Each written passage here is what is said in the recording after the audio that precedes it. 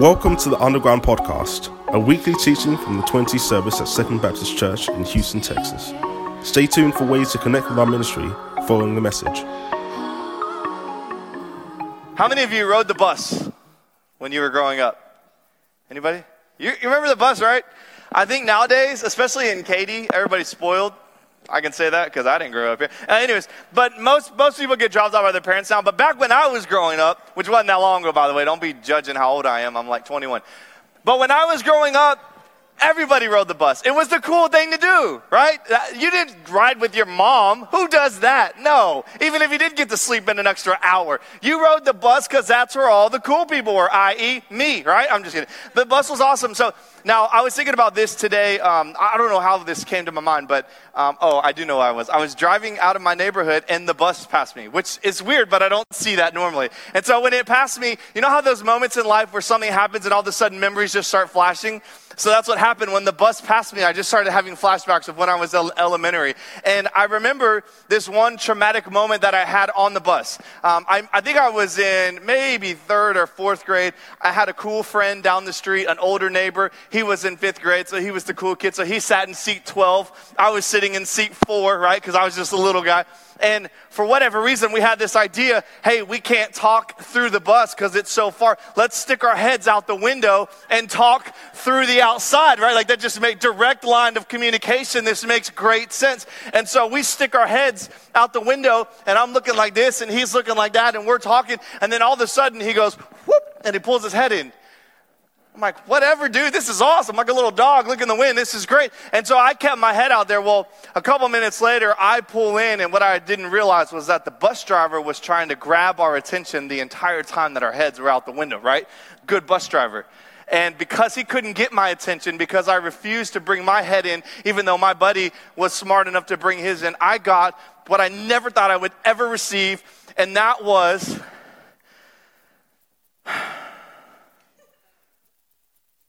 a note home from the bus driver. I think it had a name, but I don't remember what the name was. But I got the paper. Papers were served to me on the bus, and I had to walk home crying inside, because I'm a man and I don't cry outside, crying inside, walking into my house to share with my mom, who I was certain was going to kill me, that I had stuck my head outside of the window. And as I was walking into my house, I began to think, why did I do that? And I could not answer the question. It just seemed like a good thing to do at the time. But when I think back, I go, Mom always told me you never stick your head out the window. That's not new information, but something happened in that moment. I got excited. I got focused on something. I don't know what. Seeing my friend out the window, somehow that day was special. And I got locked in, and I found myself in a world of trouble because I wasn't paying attention. And what we're trying to do in this series, and particularly what I want to do for you tonight, is I want to lay some things in front of you to help just get your attention. I want you to be warned, I want you to be informed, and I want you to be ready for the day when you stand at the altar and say, I do to someone. For some of you, it may come soon. Some of you, it may be later. But I want you to be as ready as you can. I don't want you to be like me with my head out the window, just not having a clue what's going on, locked into something, right? Maybe you're locked into her because she's hot, or he's really cute, or he opens the door for old ladies, or whatever it is, and you're just locked in that you're missing the whole big picture that's happening right in front of you. And I definitely don't want you to get served papers. And that's real, because that's what happens to half of the marriages these days. And so my hope is that I would just grab your attention and encourage you and challenge you. And tonight, we're going to talk about marriage. And some of you may go, this is weird. We're all single in here. Almost all of us, we're single. Why are you going to talk about marriage? Go back to the sex talk. No, none of you are thinking about that. Some of you, I got all the comments. They were like, man, that was great. But it was so awkward. Like I kept just moving in my chair because I didn't know how to respond to what you were saying. Good. I hope you liked it. You're welcome. I've been warning you for 5 weeks it was going to be uncensored. It finally came last week. By the way, I forgot. I had to deal with something. Last week I messed up. Last week, how many of you know what I messed up on last week? Anybody?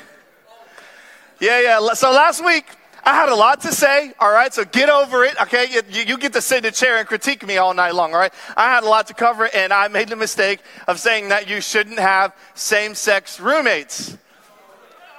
And I don't know why I said that. In fact, well, I know why, because for some reason I wrote that in my notes. So if it's in my notes, it's like the gold stamp. Like I don't have to worry about it. If it's there, I can trust it. Well, I failed myself, all right? And so if you broke up with your same-sex roommate last week and you're living on your own and you are barely making it, I'm really sorry. It was just a mistake, all right?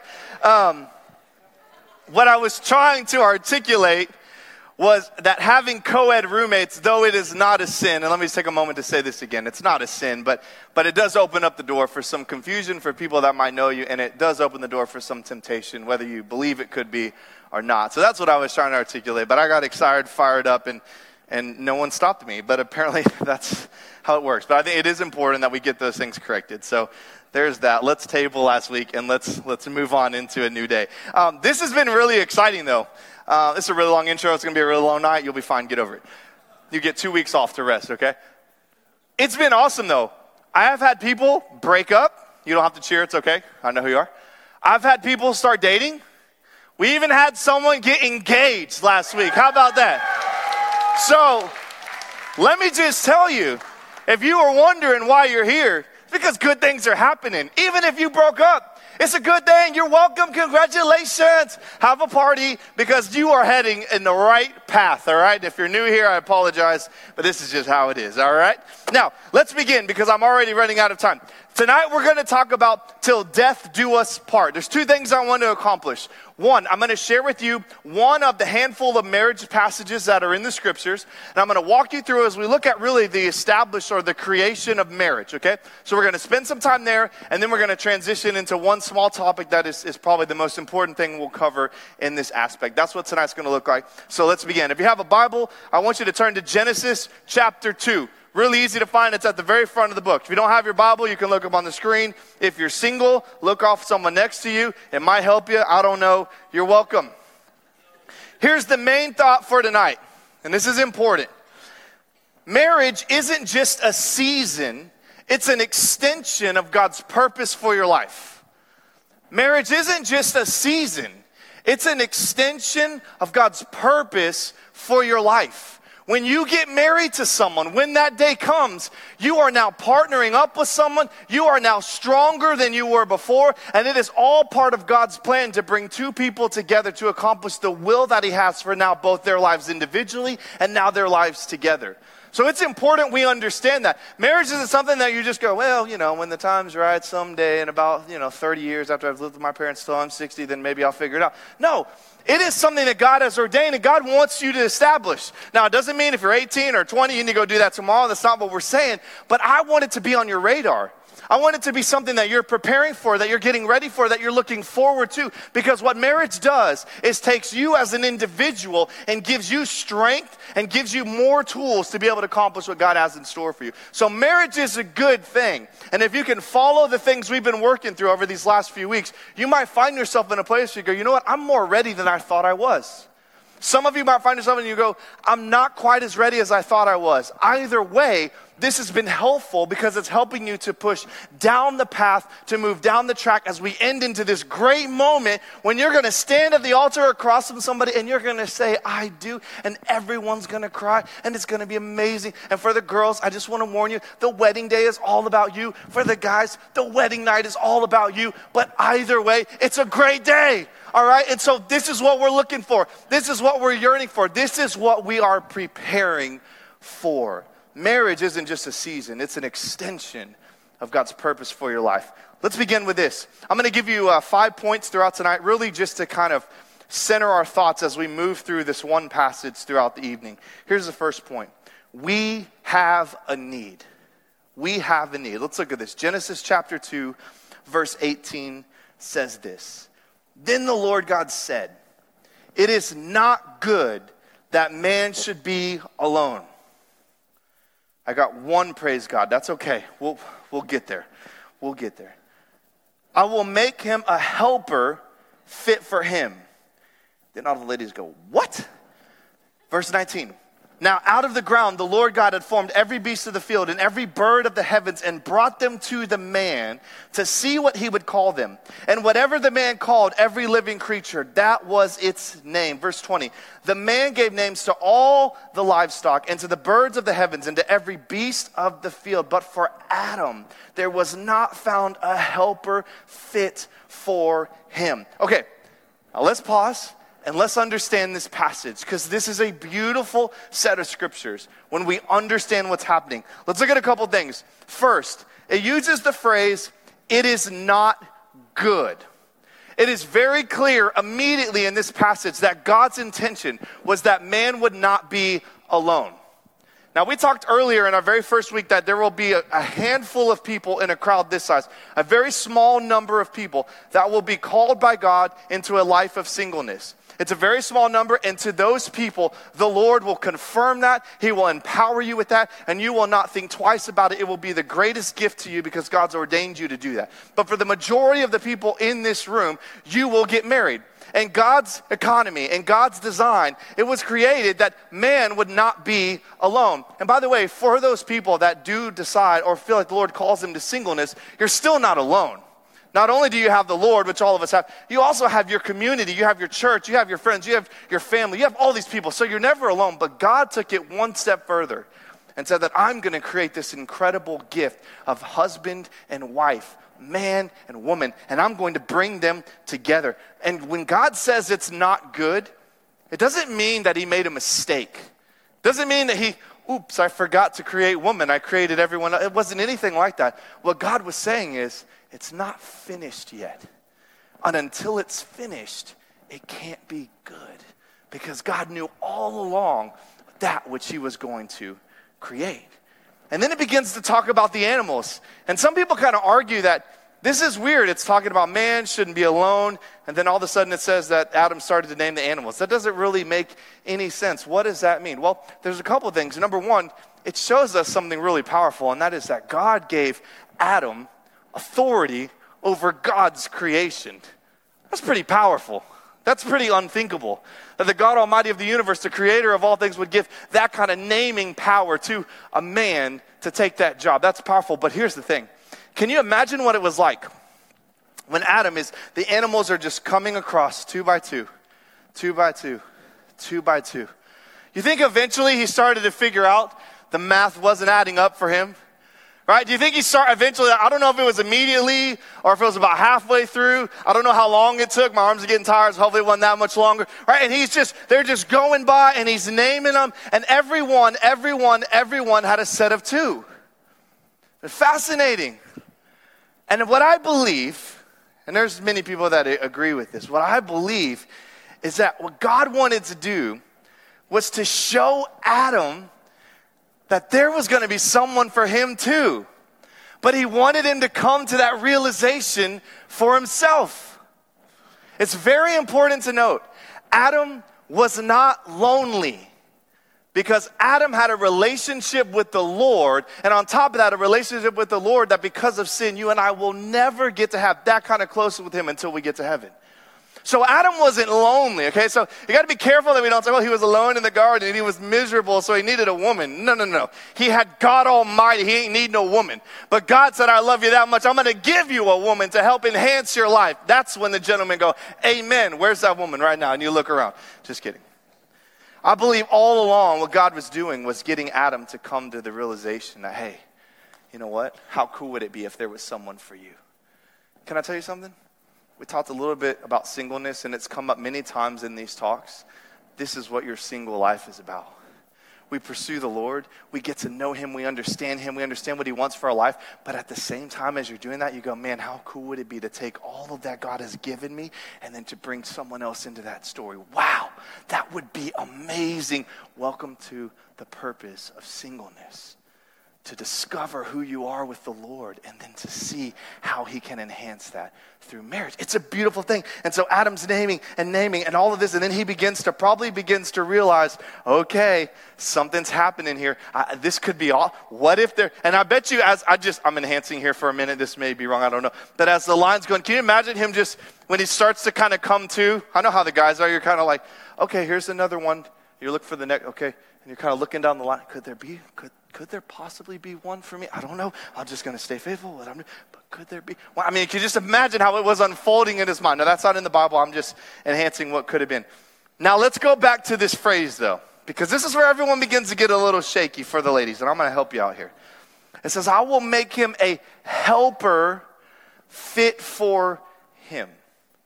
And in our culture, that may not come across very well, ladies, and I understand that. Because our culture, unfortunately, there's been a lot of men and females as well that have just done this wrong.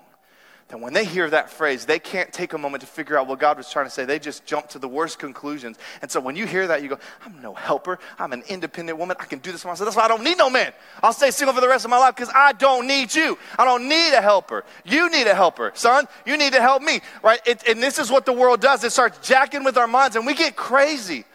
Can I show you something? This is beautiful. You might cry. I don't know. Watch this. The word helper, okay, the original word here is the word ezer, which means, in the scriptures, particularly in the Old Testament, it is used in this reference, which means to save. To save. Now pause for a minute, think about it. What do you think he's saying? To save, to save, to save. What is she saving him? What is she saving him from? She's saving him from doing life and work, fulfilling his purpose alone. Oh my goodness. It's not a helper that you throw in the corner and pull out when you need her to do something for you. She's going to enhance your life because now you don't have to do all this stuff alone. Can you imagine raising kids on your own? It would be tough. First of all, you wouldn't make kids on your own, okay? It's not possible. That's why, never mind. Another message for another day. Can you imagine? And then you're trying to fulfill your purpose. Listen, for me, I can tell you, life's tough, man. I know everyone's life's tough, right? I'm not saying I'm more tough than yours, but some days. All right, and life's hard. And to be able to call Sarah and say, hey, listen, I just need help. I need you to bring me coffee because I'm about to fall over. And I know I shouldn't need coffee, but I need coffee. And she comes, she brings coffee, and then she brings my daughter, little Kyla. And Kyla's like, Daddy. And all of a sudden you're like, I can do anything. I can conquer the world. Why? Because I've been motivated. Why? Because I got people walking with me. What Eve saved Adam from in that moment in the garden while he was alone, looking at the job that was at hand, realizing what his life was going to be like, walking with the Lord and serving him, then he got the blessing to realize, I don't have to do that alone. I get it enhanced by having a woman, Eve, brought to me. And then it says a helper fit for him. And that word fit is the root word neged, which means the opposite of. The opposite of. Whoa, this is good. You ever notice when you're dating someone that opposites attract? Have you ever noticed that? Right? So if you're sitting next to one and you're exactly the same, here's what you need to know. If you get married, one of you is irrelevant, okay? Opposites attract. I can always know how I did with something like that when I look at my sensitive people and they're like, oh my gosh, I can't believe you said that. And everyone's like, that makes total sense. That's good. Different world. Listen, God has created it that you would be attracted to someone that's different from you. It is by his design. It is part of his perfect plan that you would what?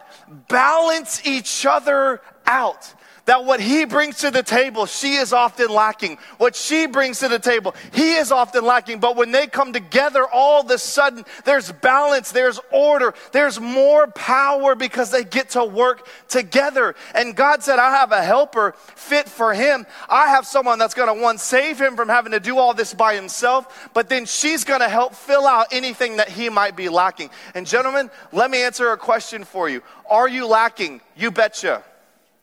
And ladies, let me answer a question for you. Are you lacking? You betcha. And it's not because you're weaker or irrelevant or you're missing something in life that's most important. It's that God designs us to only feature some things. But man, when he teams you up with someone that can bring in the better parts of you, it can help to fill where there's voids and holes, all of a sudden you begin to look so much stronger, so much more prepared, and you're able to handle so much more. What Sarah brings to our marriage is pretty much everything that's opposite of me. It's amazing. I mean, she's kind. I'm selfish. She's generous. I spend money like crazy. She doesn't spend anything. And when you take those two extremes, now I'm enhancing a little bit, but when you take those two extremes and you begin to push them together, what you see is that someone that, when we translate it, is actually not mean. He's just focused on getting whatever's in front of him done, and it comes across that he's mean. But then that good wife comes in and says, hey, don't forget the people. Don't trample on the people as you move through that mission. And then we start talking about money. And I'm not allowed to go to Best Buy by myself. I don't know what happens. It's just something takes over and I'm not allowed to shop online either. There's a lot of things I'm not allowed to do when it comes to money. Why? Because she comes along and says, hey, look, I love you. Let me help you with this. We don't need that TV. Oh, we don't need that one either. No, I know that's a beautiful one, but we don't need that one either. You've got 6 at home. Don't worry, you're going to be fine. And this balance takes place. Now, I'm exaggerating a little bit. I'm having a little bit of fun, but I want you to see the true value here because this is a beautiful thing that God has created. You want to be attracted to someone that's different from you because they're going to balance you out. But remember, when you get married one day and you're in this a couple years or maybe even in your first year, and all of a sudden, those things that were once cute, that balanced you out, and you're like, oh my gosh, I love it because she's not like me. She does this and I do this. A day's going to come when you get married, you're going to realize, now it's making me angry because she's not like me. Why can't she just see like I see? Why can't, and all of a sudden, that the opposites that once attracted, now they're attacking. When we remember, though, that God ordained this, that the two opposites would come together to make each other better, we're able to overcome those natural human reactions and want to get angry and frustrated with each other because we remember, I need her or I need him because they're going to balance me out in areas that God is needing me to be faithful in. Man, God has created this unbelievable picture. Then we move on to the next part, from a rib to a queen. Verse 21, so the Lord God caused a deep sleep to fall upon the man, and while he slept, took one of his ribs and closed up its place with flesh. So Adam discovers, really, he's lacking as far as being able to accomplish his job to its fullest potential. And then guess what happens? God goes to work. He puts Adam under the first anesthesia that's ever happened. Then he does surgery. And what does he take? A rib. Awesome, right? A lot of science to understand. Not my time. He takes a rib though.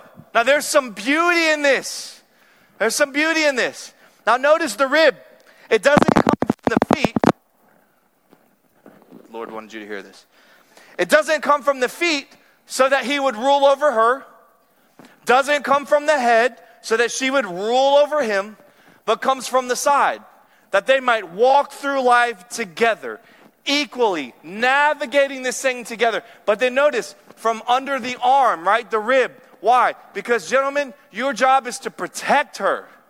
But then finally, it's close to the heart. Why? Because she is to be loved. Even in this beautiful symbolism of a bone, God creates these things to remind us of that order which he has created has been ordained by him, and it's important. Gentlemen, you need to understand this. God has called you to love her and to protect her. Listen carefully, gentlemen. Sometimes you're slow, and I mean, sometimes you don't quite catch it the first time. Ladies, practice there. That's good. You are to love her and to protect her. To love her and to protect her. Ladies, listen.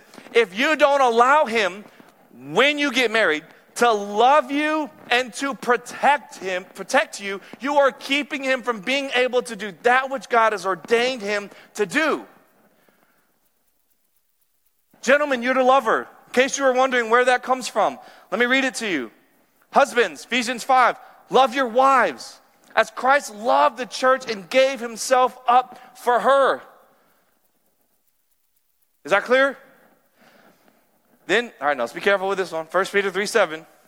I could have not gone here, but I'm going to go to. Husbands, live with your wives in an understanding way, showing honor to the woman as the weaker vessel. And all the girls are like, I'm out. What in the world? Why would you even read that? You just took, listen, this is so important. Ladies, please hear me. You are not weak. Men have just been created a bit stronger so that they can protect you. When you read this, a lot of girls go, I can't believe you would say that about me. I am not weak. No, you're not. You are not. But he was just created by God a tad bit stronger so that he can protect you. Not because you are incapable of protecting yourself. That's called the single life, all right? You're not flaring around just barely making it until you get married. You're good. But God says, I've got this plan. I want him to love you and to protect you, and it matters. It matters to me, and it should matter to you. How does he protect you? Listen, be careful here. It's physical, it's spiritual, and it's emotional. First of all, it's physical. Now, I know not every woman that's married to a man is weaker than her husband. I know there are some few exceptions, and that's great. But even in that, all right, if he may not be bigger than her, he can carry a gun, all right? So he will be able to protect you.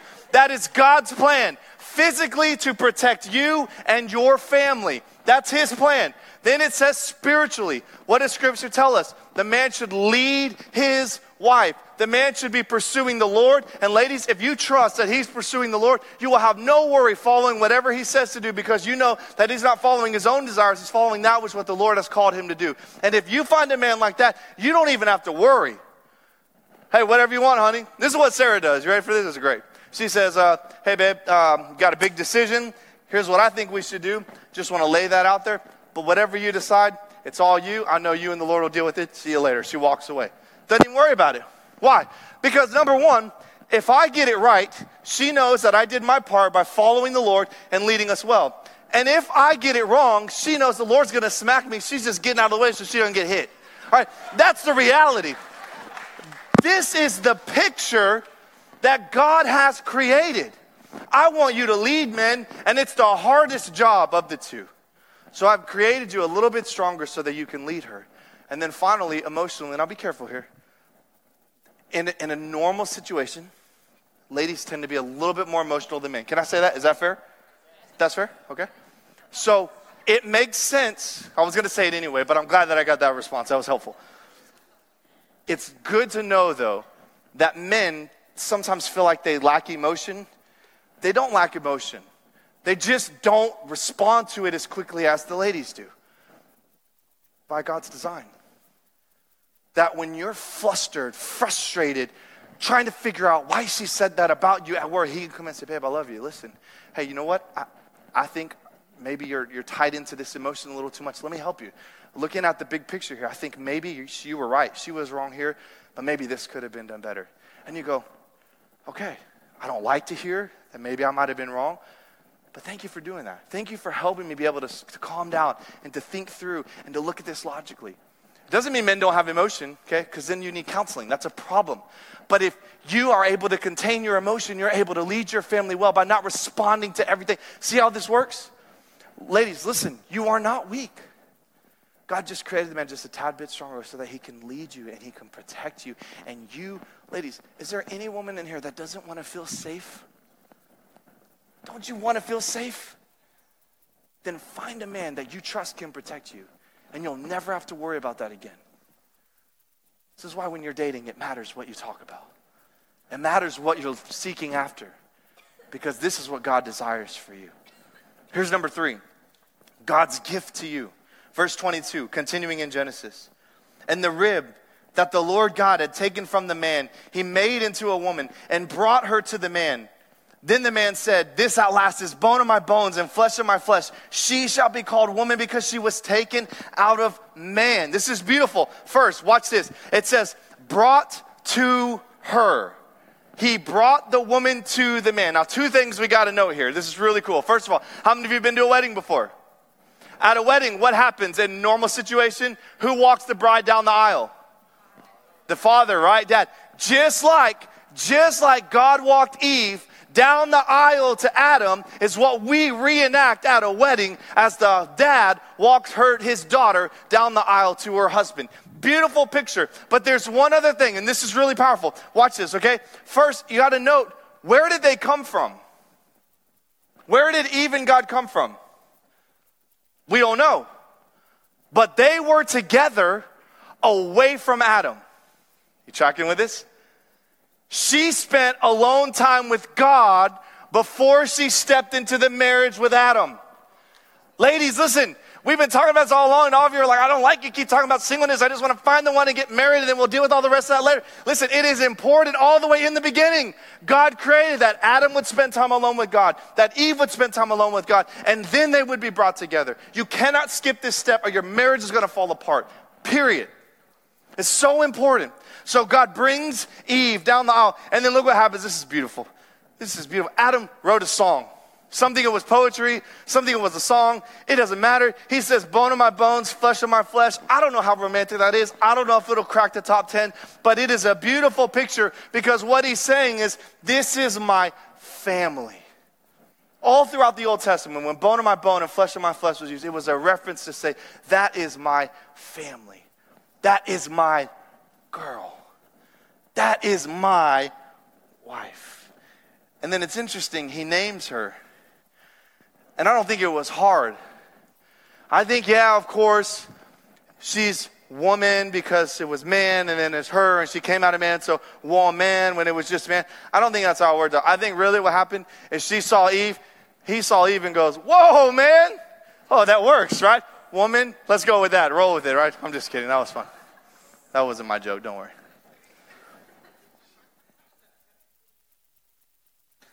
If you're sitting next to a guy and he didn't quite get it, just make a note. It's going to take a little bit longer in the dating process, okay? Just helping you out here. We always want to be transparent while we're in church. If you're visiting, I'm sorry. Number 4, when two become one. Verse 24, therefore a man shall leave his father and mother and hold fast, stick or adhere to. That's what that translation is. Hold fast to his wife and they shall become one flesh. It says first, he shall leave his father and his mother. Listen, it is a good thing that you leave your parents and that you get married. You don't have to do it today.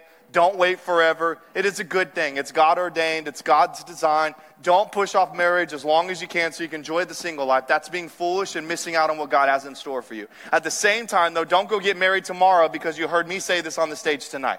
Be slow, be patient, follow the things we've been talking about, but remember this is part of the plan. God's desire would be that you would leave your father and mother and that you would find a wife or you would find a husband and that you would hold tight, hold fast, stick to, adhere through the good times and the bad. We'll come back to that in a minute. Then it says, they shall become one flesh. The act of sex in marriage is the act of two becoming one physically. We talked about this a lot last week. But this is the picture. How do two become one? They become one legally through paperwork and through a wedding. They become physically one through sex, through intimacy. That's the beauty of marriage. This is why it is important. It is vital that you wait until you're married so that you're not becoming one with all these other people throughout your lifespan, then giving your leftovers to the spouse that you're standing in front of. Here's the thing. Once you are married and you become one, if you are to part or to separate, you become weak. Now listen to this carefully. When something is whole and you take away from that which is whole, it is now less strong. It's not as strong. It is missing that which it once had because it's one. We keep thinking of people getting married as still two people. It's not two people. You're one. And so if you get divorced, you are taking away from your own life and from theirs, and you are making them weaker and making yourself weaker. This is God's design. There would be no separation. There would be no divorce. And I know for a lot of you, myself included, you grew up in a home where you watched that unfold, and it's very hard to get a clear picture, a good picture of what a good marriage looks like. But I am telling you tonight, listen to the words of Jesus. I read this a couple weeks ago and somebody had a question, so I promised myself I'd bring this back up. Matthew 19:3 says this, and the Pharisees came up to Jesus and they tested him by asking, is it lawful to divorce one's wife for any cause?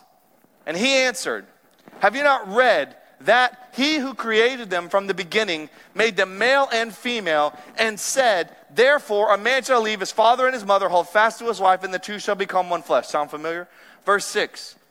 So they are no longer two, but one flesh. What therefore God has joined together, let not man separate.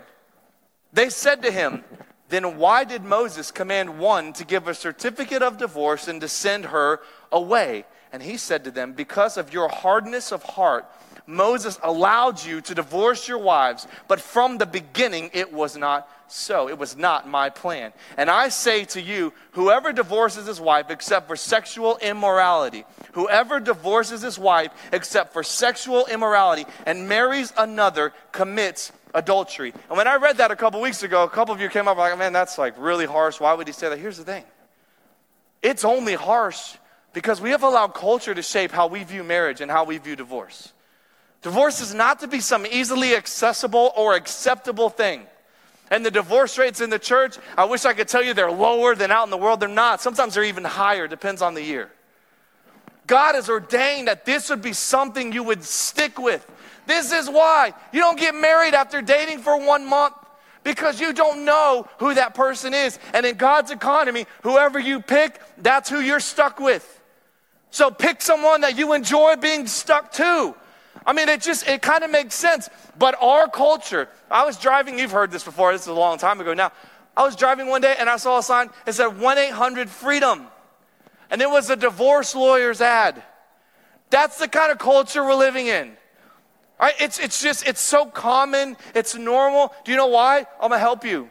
Because a lot of people live together before they get married.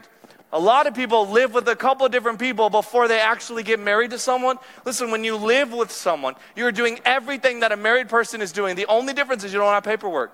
So when you live with someone and then you separated, guess what? You got a divorce. You just didn't have paper trail to follow you. So you did that multiple times, and your mind, your body, your emotions got comfortable with that idea that, hey, if it doesn't work out, we'll just part ways. It'll be all right. Hopefully there's not kids involved, but even if there's kids involved, it'll be okay. And I'm telling you, that mindset has got to go. And someone in here asked me, why do you keep telling us that divorce is not an option? Because even in the Bible, it says that there are some things that divorce. I don't care about that. I'm not talking to married people. I'm talking to single people. That we can help shape and mold and get you ready for a marriage that's successful, that never thinks divorce is an option. That's what I want. So I don't care what they say. I don't care if there are some reasons why divorce could be, for instance, sexual immorality. I don't care about all that, because if we date well and if we look well and we watch well and we're careful and we're slow and we're strategic, we will find someone that, knowing life isn't going to be perfect, I understand that, but hopefully you will find someone that you can walk through this life together, through the good times and the bad, and you never have to worry about divorce. You just figure out how to make it work. That's what I want for you. So you're never going to hear me say, it's okay if it doesn't work out, get a divorce. It's okay if they cheat on you, get a divorce. I'm not going to say that to you. We talk in private, we can navigate some of those things. But in this room with you, I want you to hear, if you marry someone, you stick with them. And if you're not ready to stick with them, don't marry them. And if you don't think you can stick with anyone, hey, guess what? Maybe God's calling you to be single. I care. I watched this in my home. I watched what it did to me. I watched what it did to my brother, my sister. I watched how it shaped the way I saw people, how I saw girls, how I saw marriage. I watched all of that, and I don't want that for you. I don't want it for you. You're in this room. The majority of you are in this room because you're choosing to do something different. This is what everyone else is doing. Get married, have fun. If it works out, great. And if it doesn't, no big deal. We'll figure it out. I hope you want to be different. But different comes by doing different things. And it starts with our mindset. This is why being single is super important. Doing it right. Before you start dating, asking those tough questions. They're super important. When you're dating, trying to do it right. It's super important. When you're about ready to get engaged, you ask those questions. Don't worry. The couple that just got engaged last week, I asked them before. Well, the one that knew. I asked him, did you go through all those things we just talked about? Because I can't endorse it if you don't. And he said, yes, many times, because I've been around you a long time. I've asked all these questions before. All right, that's how we got to do it. And then guess what? Now when you're engaged, before you actually seal the deal at the altar, because it's not a contract, it's a what? A covenant. Before you seal that deal, you're going to nail down as many of these things as you can. Now let me pause for one moment and say this. There are many people in the world that have done this, everything we just talked about well, and the person they married did something stupid. Understand. But those are far few exceptions. That's not what we're referring to tonight. When you get married, you make a covenant. This is really powerful. I didn't get to share this last week, so I'm going to share it with you, and then we'll be done in a minute. in the biblical times, when a covenant was made, it was also endorsed by, ready for this? Blood.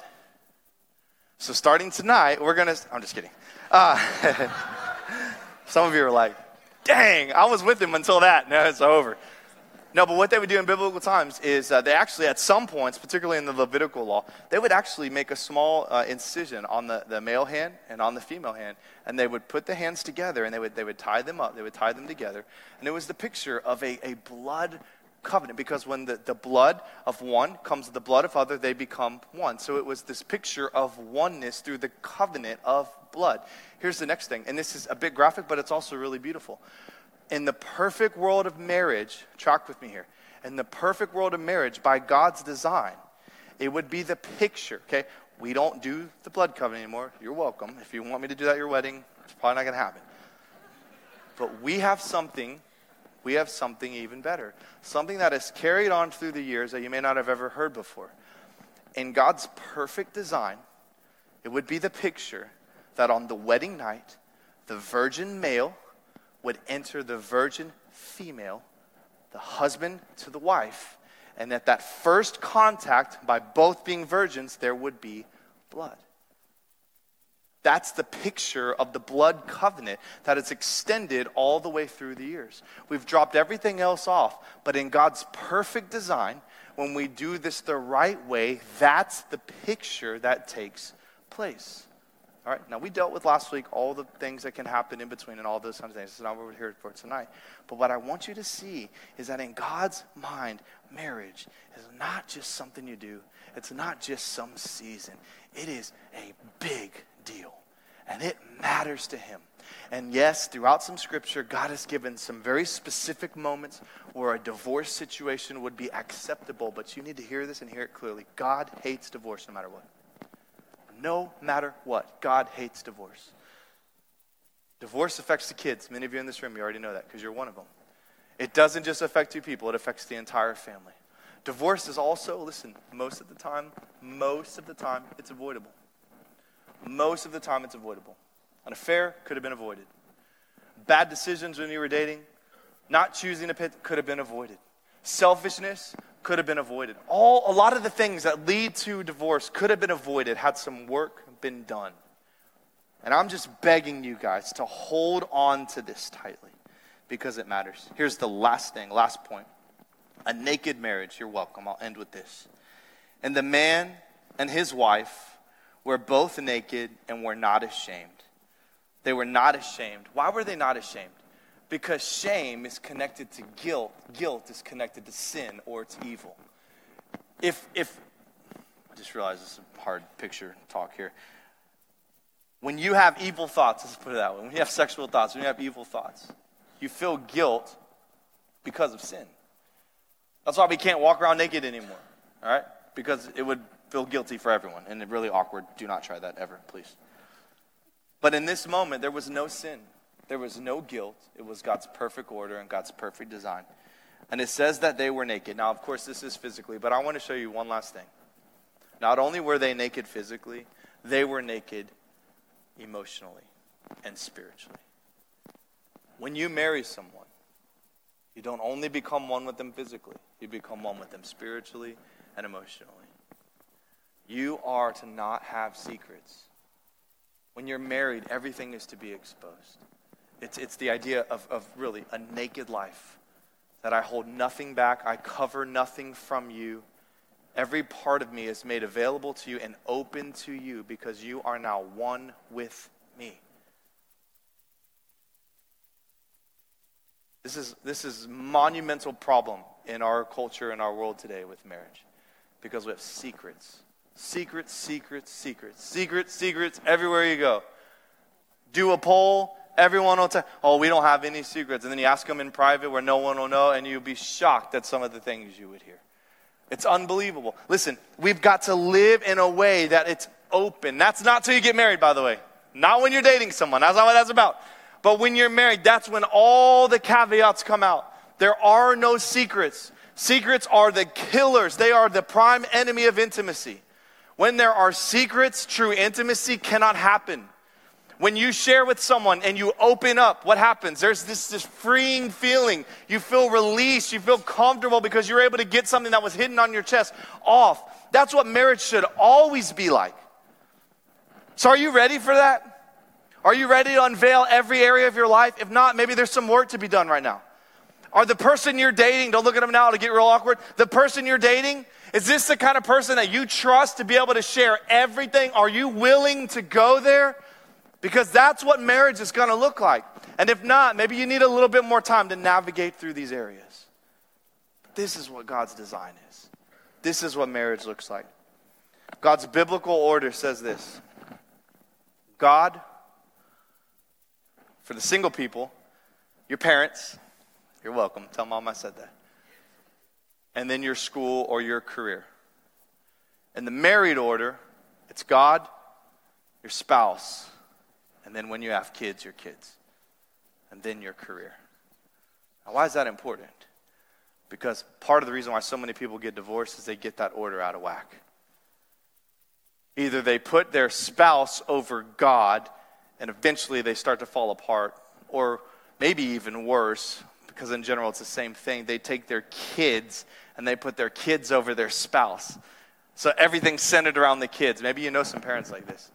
Everything's centered around the kids, and then guess what? The kids grow up, they go home, we call this empty nesters, then they look at each other and they don't even know who the person is they're sitting next to because they spent all their time investing in their kids. There's nothing left, and guess what? More divorces happen in the empty nester stage than any other stage. Why? Because they invested in the kids. We can't do this. So we've got to get the order right now. It's always God first, always.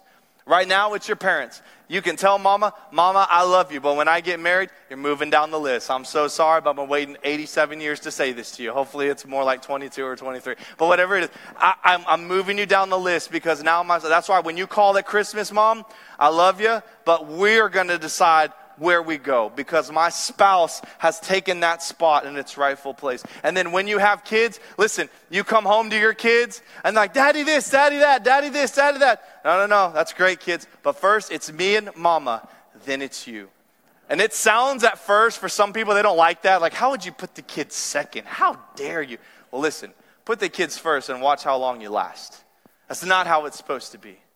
The couple is stronger together, not divided dealing with kids. So this is super important. And you got to understand this now. It's always going to be God first. Now let's end with this. This is fun. So I was thinking about, I promise I'm done after this. I think I said that 10 times. This is why I have a good wife, because she's like, you already said that. It's time to wrap it up. But she's not here because she's home with the kids. So it's all your fault. Anyways, all right. So I was thinking about that bus driver days and my elementary days because it was so long ago and all of a sudden memories are flowing back. And there was this moment that took place that I just want to share with you because I like to embarrass myself sometimes, not often, but sometimes. And so here's what happened. I had moved up to 5th grade. I made it. Took a long time, a lot of extra work, but I made it. I'm in 5th grade and I get the pass because when you get to 5th grade, you're old enough to have the pass to go to the restroom by yourself, right? Great moment. And so I go to the restroom. And I open up the door. Okay, don't worry, it's not going to be graphic, I promise.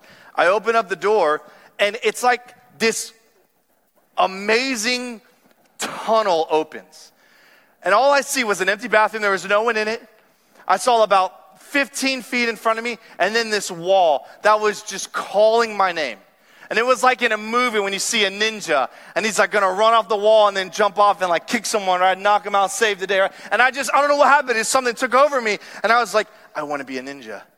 And so I open this door, I see this tunnel, and this is my moment. No one's ever going to know, but this is going to be the moment. And I start running full speed with every intention to jump off that wall. I'm going to catch it. I'm going to do like a backflip. I don't even know, but I'll figure it out in the air. And I'm going, and I get halfway through. And what I didn't see was one of those toilets was overflowing, and that whole ground was covered in water. And I went about halfway, and I planted that foot to get ready for the jump, and I went like that. And I landed flat on my back.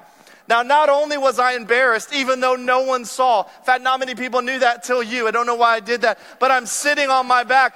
And as I'm sitting on my back trying to figure out what happened, I realize that I am now wet all over. And then it dawns on me that I've got one more class, and then I got to get on the bus, which was once cool, but now I want mama, and I just want to get home. And I'm telling you, it was the worst afternoon of my life. Now, I say that because it's a fun way to embarrass me, but let me tell you something. I'm begging of you that over these last few weeks, you would have been paying attention. Because as goofy as that sounds, that's what a lot of people look like when they run into marriage. Because they didn't take time to look around, to pay attention to the warning signs, and all they saw was, this looks good.